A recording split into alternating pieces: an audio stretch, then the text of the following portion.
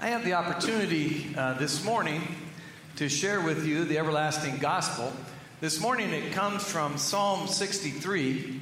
It is the words of David the King as we continue this sermon series on the King before the King. And today we deal with the quotable King. Hear these words, cherish them in your heart, and let their meaning embed themselves so that you might understand them. You, God, are my God. Earnestly I seek you. I thirst for you. My whole being longs for you in a dry and parched land where there is no water. I have seen you in the sanctuary and beheld your great power and glory. Because your love is better than life, my lips will glorify you. I will praise you as long as I live. In your name I will lift up my hands. I will be fully satisfied as with the richest of foods. With singing lips my mouth will praise you. On my bed I remember you. I think of you through the watches of the night because you are my help. I sing in the shadow of your wings. I cling to you. Your right hand upholds me. Those who want to kill me will be destroyed. They will go down to the depths of the earth. They will be given over to the sword and become food for jackals. But the king will rejoice in God. All who swear by the king will glory in him, while mouths of liars will be silenced. This is the word of God for the people of God this morning. I ask that you join with me in prayer.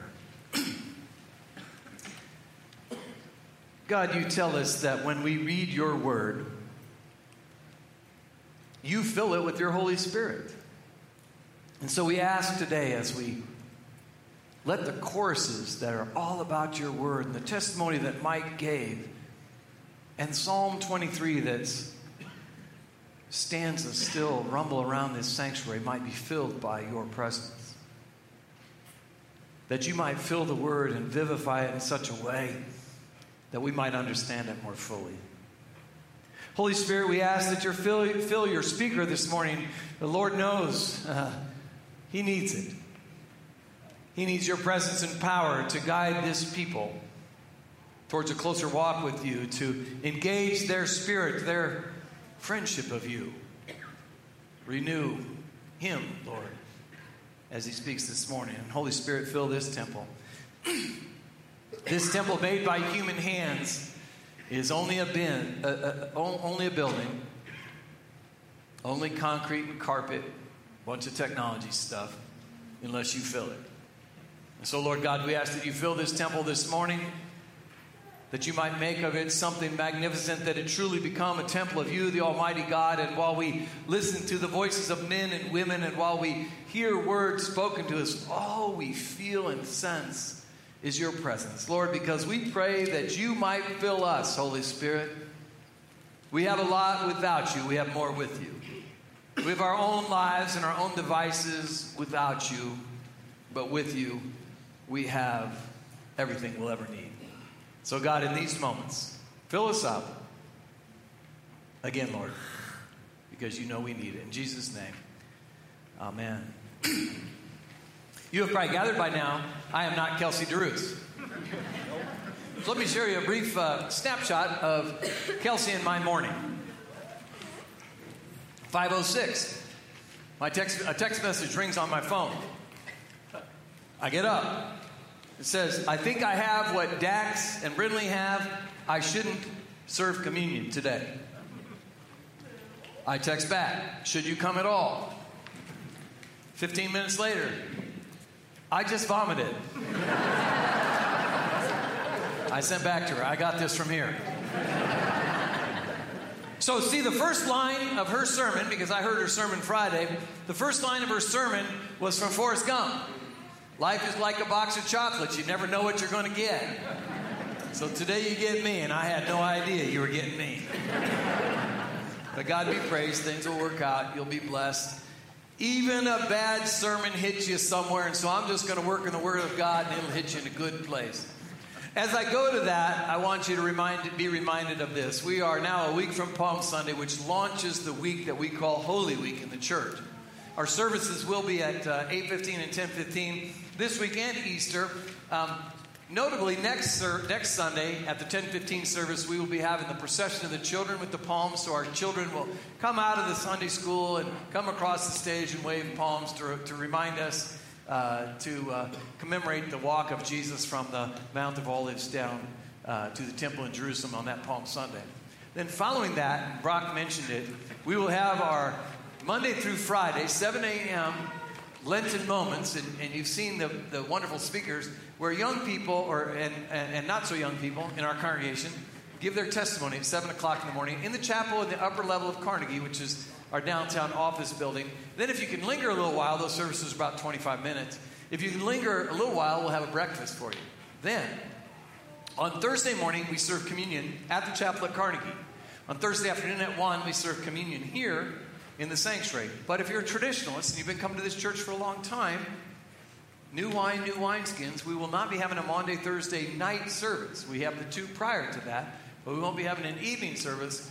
And Friday evening, we will have a Good Friday service here in the sanctuary. And I guarantee you it's going to be something new and different. And I'm pretty psyched about all that and can't wait for it to come. Until then, let's go to this. We continue now the sermon called The King Before the King. And today's topic is the quotable king. Now, there are quotes in our lives, sometimes from media. Most of what I'm going to share with you is from television, that are expressions of our days. And I will tell you that at the first service, because some of those quotes are from black and white, they got a lot of those. But in the second half, they weren't so sure of what they all were. But I'm counting on you to get all 10 or 8 or whatever I have right. They're expressions we've heard, we embed it in our lives, and in certain circumstances, we pull them out like an arrow from our quiver and we use them. Check it out. See if you know where this is from. Some of you are going to have to think back into black and white days. Who said this? To the moon, Alice! Jackie Gleason and the Honeymooners. How about this one? Lucy, you got some splaining to do. I love Lucy. Front row's getting it. They'd seen some Nick at Night. How about this one? This will be a little bit more challenging for some of you. And that's the way it is. Walter Cronkite. That was his sign-off line, CBS Evening News. Everybody's heard this one. Marcia, Marcia, Marcia. Yeah, Jan Brady. Live from New York, it's... There you go. You guys need to go to bed earlier. How about this one? No soup for you. Seinfeld. There's probably my favorite.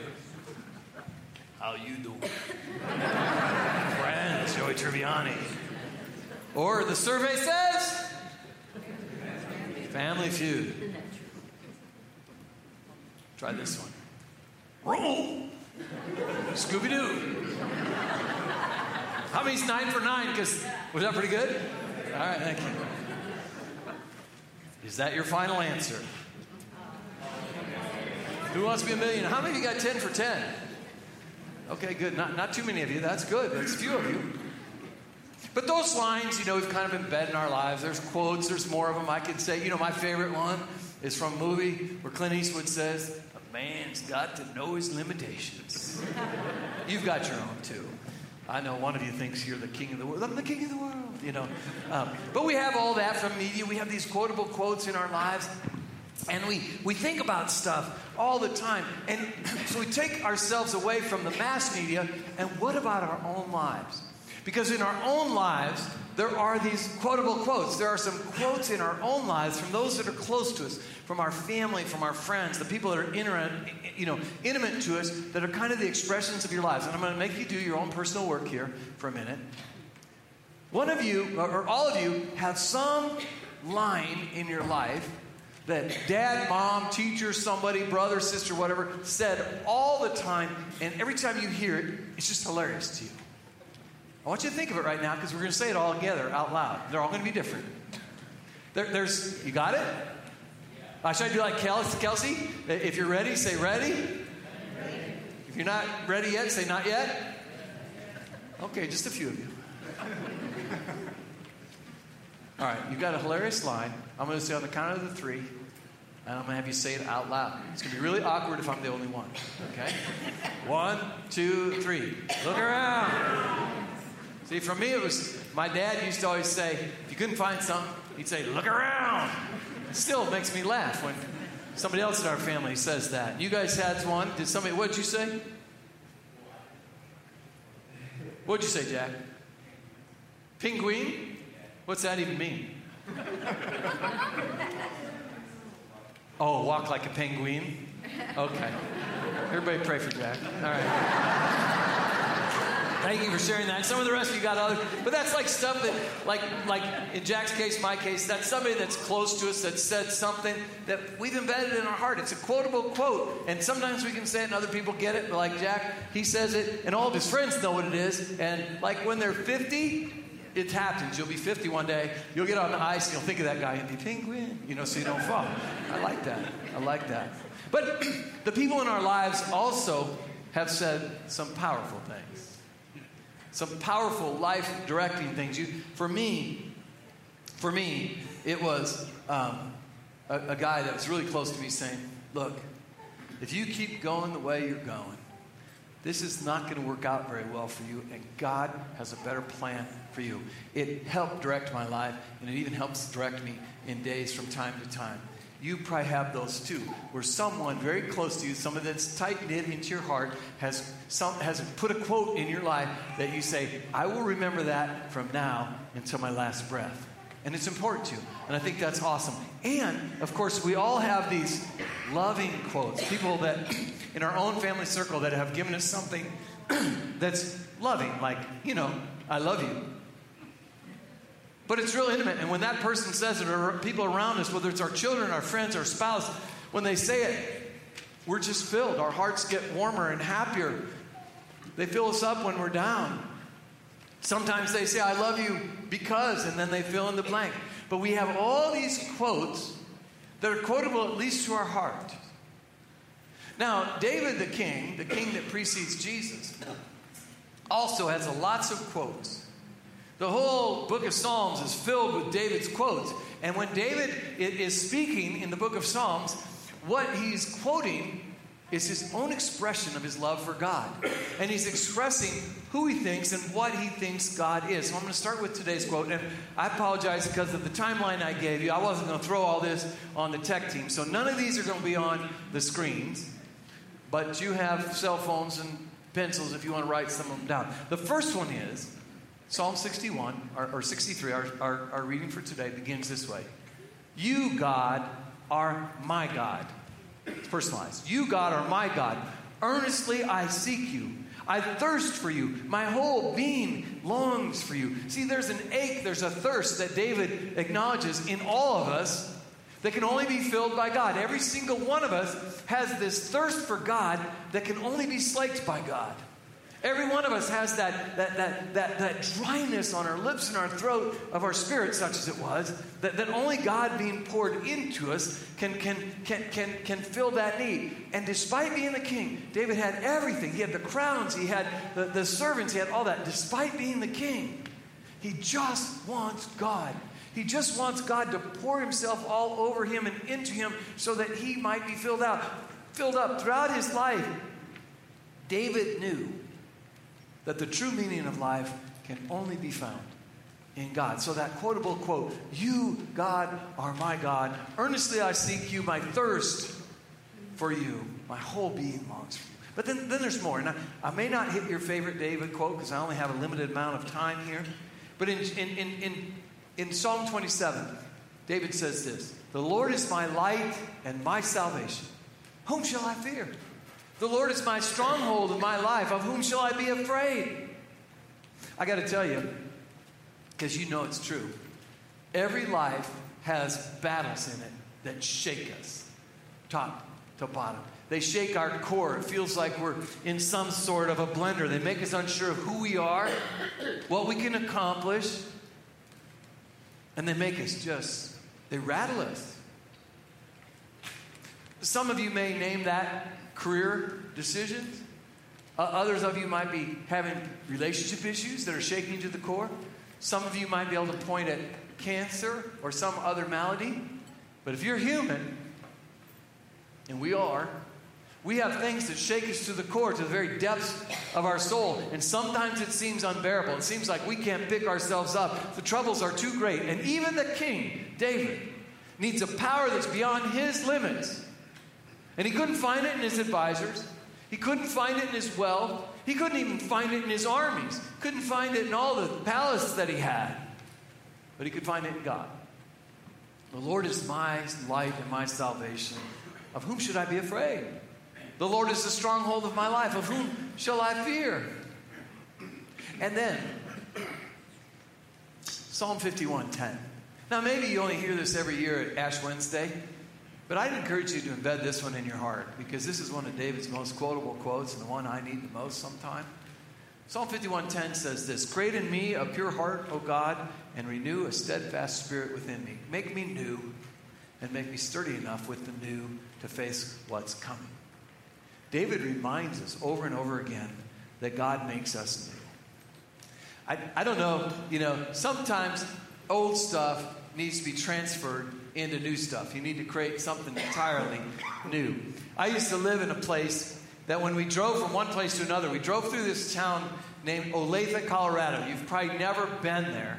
But if you have been to Olathe, you notice out on the highway as you're driving in on Highway 550, there is a giant pile, and by giant pile, I mean 3 times the length of this building, a giant pile of all those milk containers that you've recycled. Aren't you glad that they're being put to good use? They're actually being recycled.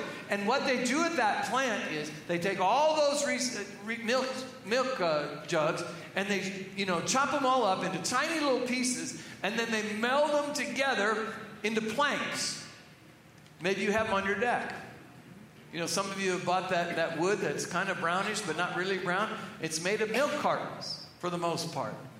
It's something completely new created out of them. And when we say, "Create in me a pure heart and renew the spirit that is within me," God gives us renewal if we seek it, and sometimes creates something entirely new of us through Him. And a fourth quote. Now, this will be the last one I share with you of David. David says this: "Cast your cares on the Lord, and He will sustain you." See, in a couple minutes' time, we're going to take communion. And one of the things that we need to do at communion is, whether we're able to kneel down here, and I hope everybody can kneel down here, but if you can't, and you go back to your seat, wherever it is that you go, that you truly cast your cares upon the Lord, that you lay out here and you put them down. And when you go back to your seat, you don't reach back and try to grab them and take them with you.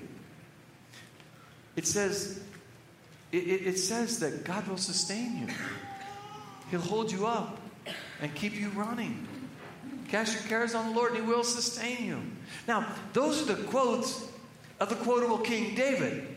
But we've been really clear throughout this sermon series is that the quotable King David, the king before the king, is pointing to the king that will come, Jesus Christ. And guess what? Jesus has some pretty quotable quotes to us as well. He quotes him, he shares some things with us, and I'm just going to share a few with you because these are his words for us. He starts with, or at least we start with, and we've memorized this one: "For God so loved the world." This is John 3:16. "For God so loved the world that He gave His one and only Son, that whoever believes in Him will not perish, but have eternal life." Understand this, that Jesus is claiming of Himself that I am not one way among the many ways. I am not one philosophy among all the world philosophies. I'm not one pathway to God among all the other pathways of God. I'm not one religion among all the other religions. There is one Son, one way. And if you believe in me, your way will be in line with the one God. This one way is so important to us because there's the only way. I remember having a friend, I still have him. He's just a few years older now. He had his first child. He had some infertility problems and whatnot. He had his first child when he was 45. God bless him. He's going to be 63 when he graduates from high school. And he's going to get teased his whole time of, "Why is grandpa here with you at the games?" And he doesn't care because he's so elated to have this child. They worked for 12 years to have this baby, and they're thrilled. And I remember being with him in his home. He's like 52-3 now. And he's looking at this boy. We're looking out the sliding glass door that some of you have. We're looking at this kid's got. He's discovered a rock and a stick. And if you're a boy, that's pretty much all you need, right? There's a lot of stuff that can happen with that. I don't know, throw it up and hit it. I don't know if he's going to, tie it together. What are we going to do? We don't know. But he's just standing there. He's just standing there. He's not looking at us, even though we're looking at him. He's just standing there contemplating what's next. And he says, my friend says, Mike, you see that right there? And I'm thinking he's going to make some comment about the fact that the kid's probably going to become a David and throw the rock towards the window. I said, yeah, I see him. I'm kind of nervous. He says, no. You see that right there? That is my one and only son. My everything. I have no idea how God can take his one son and give him away to people like us.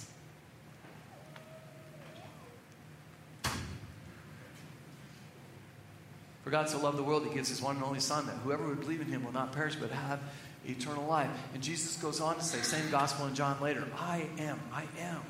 Same name God calls himself in Exodus. I am the way, the truth, and the life. No one comes to the Father but through me. David is looking for a way to God. All of his battles, all of his achievements, all of his wealth, all of his songs point to one way. There's only one way to God. And the Lord himself gives us that way. Jesus tells us, I'm the way.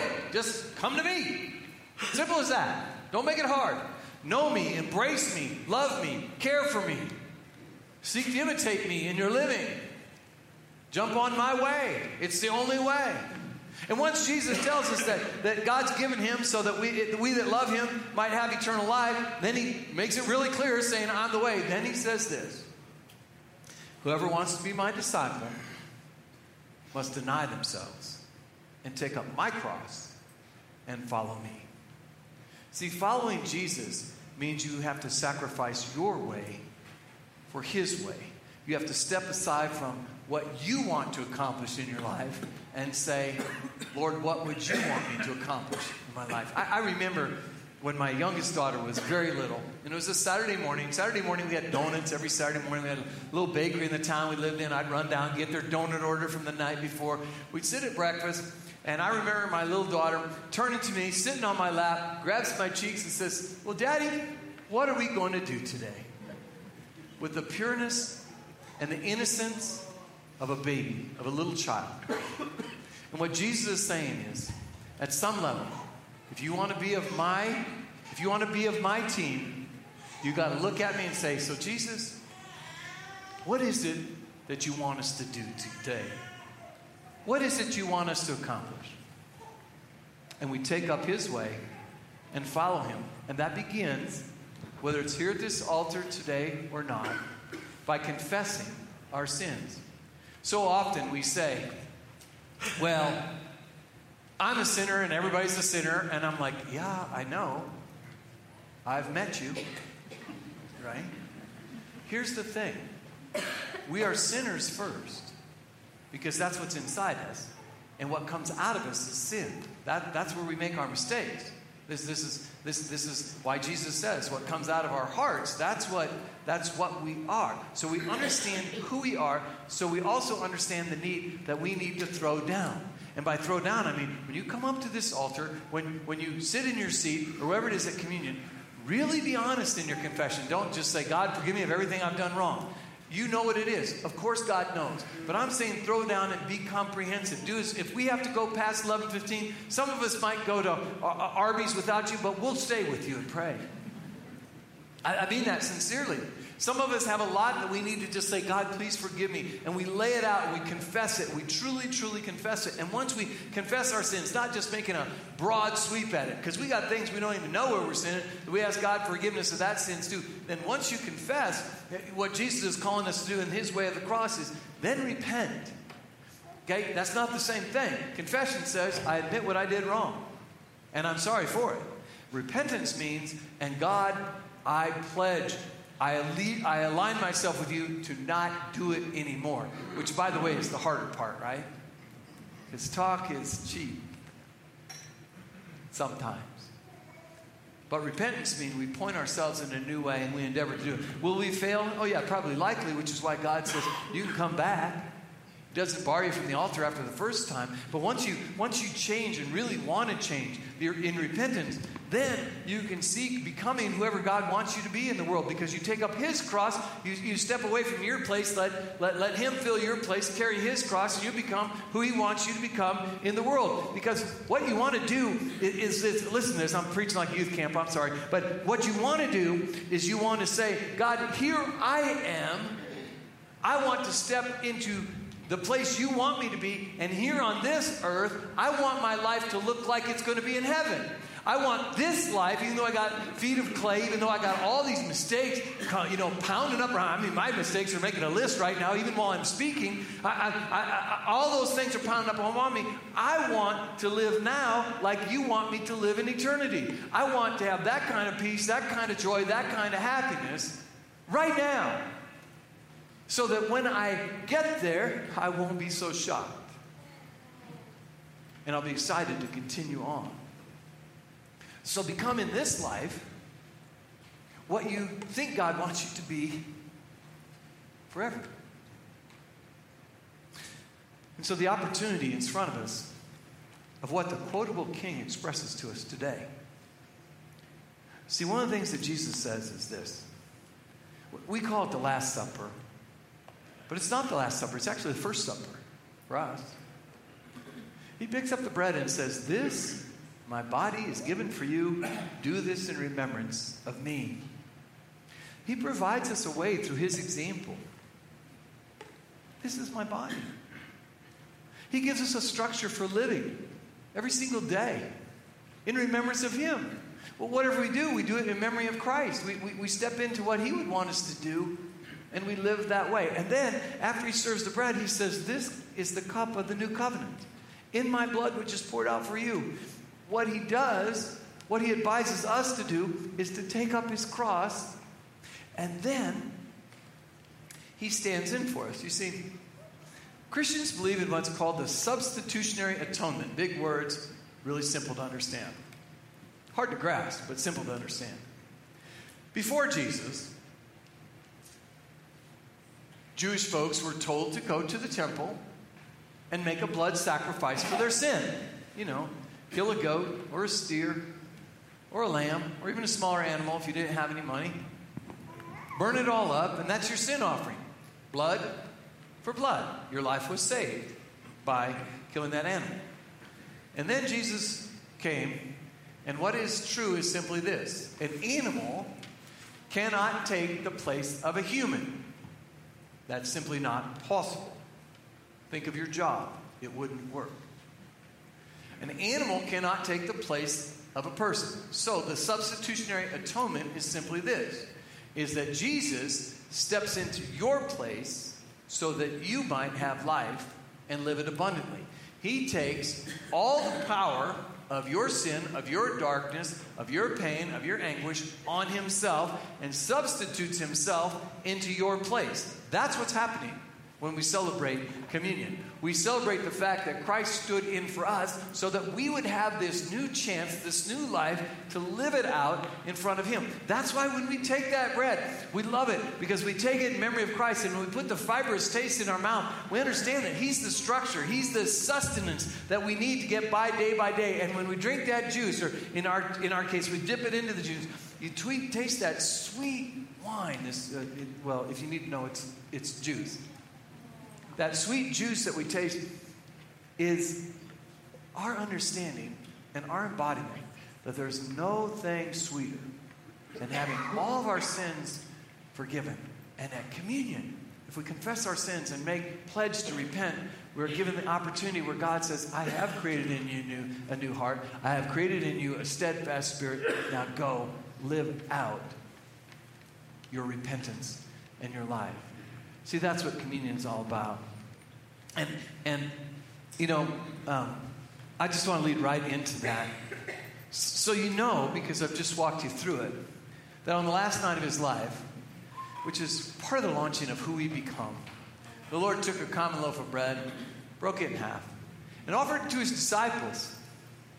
And with love in His heart, and genuineness in his words. He said, "Take and eat. This is my body, given for you. Do this in remembrance of me." And so we're reminded that every time we take communion, we're supposed to remember Jesus.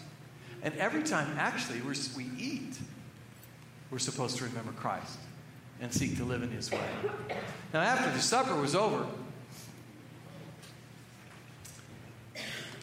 and everyone had had their fill, the Lord Jesus took the cup, raised it to heaven, offered it to his disciples, and said, "This is the cup of the new covenant of my blood, which is poured out for you and for many for the forgiveness of sins. Every time you eat this, drink this in remembrance of me." And so in remembrance of all of God's mighty acts of salvation, we eat the bread, we drink the wine, knowing that salvation comes from God and God alone. Now, I want to invite all of you to communion, because in the United Methodist Church, we believe in that. Doesn't matter where your background is, doesn't matter what kind of church you grew up. To us, it might mean deeply and richly to you, but we invite you. If you're here today and Jesus is your Lord and you want to receive him today, then you come forward. If you want to throw yourself down in front of God and pray, then let this be your day. We don't want anything to prevent you. It doesn't matter what your creed or background is for us.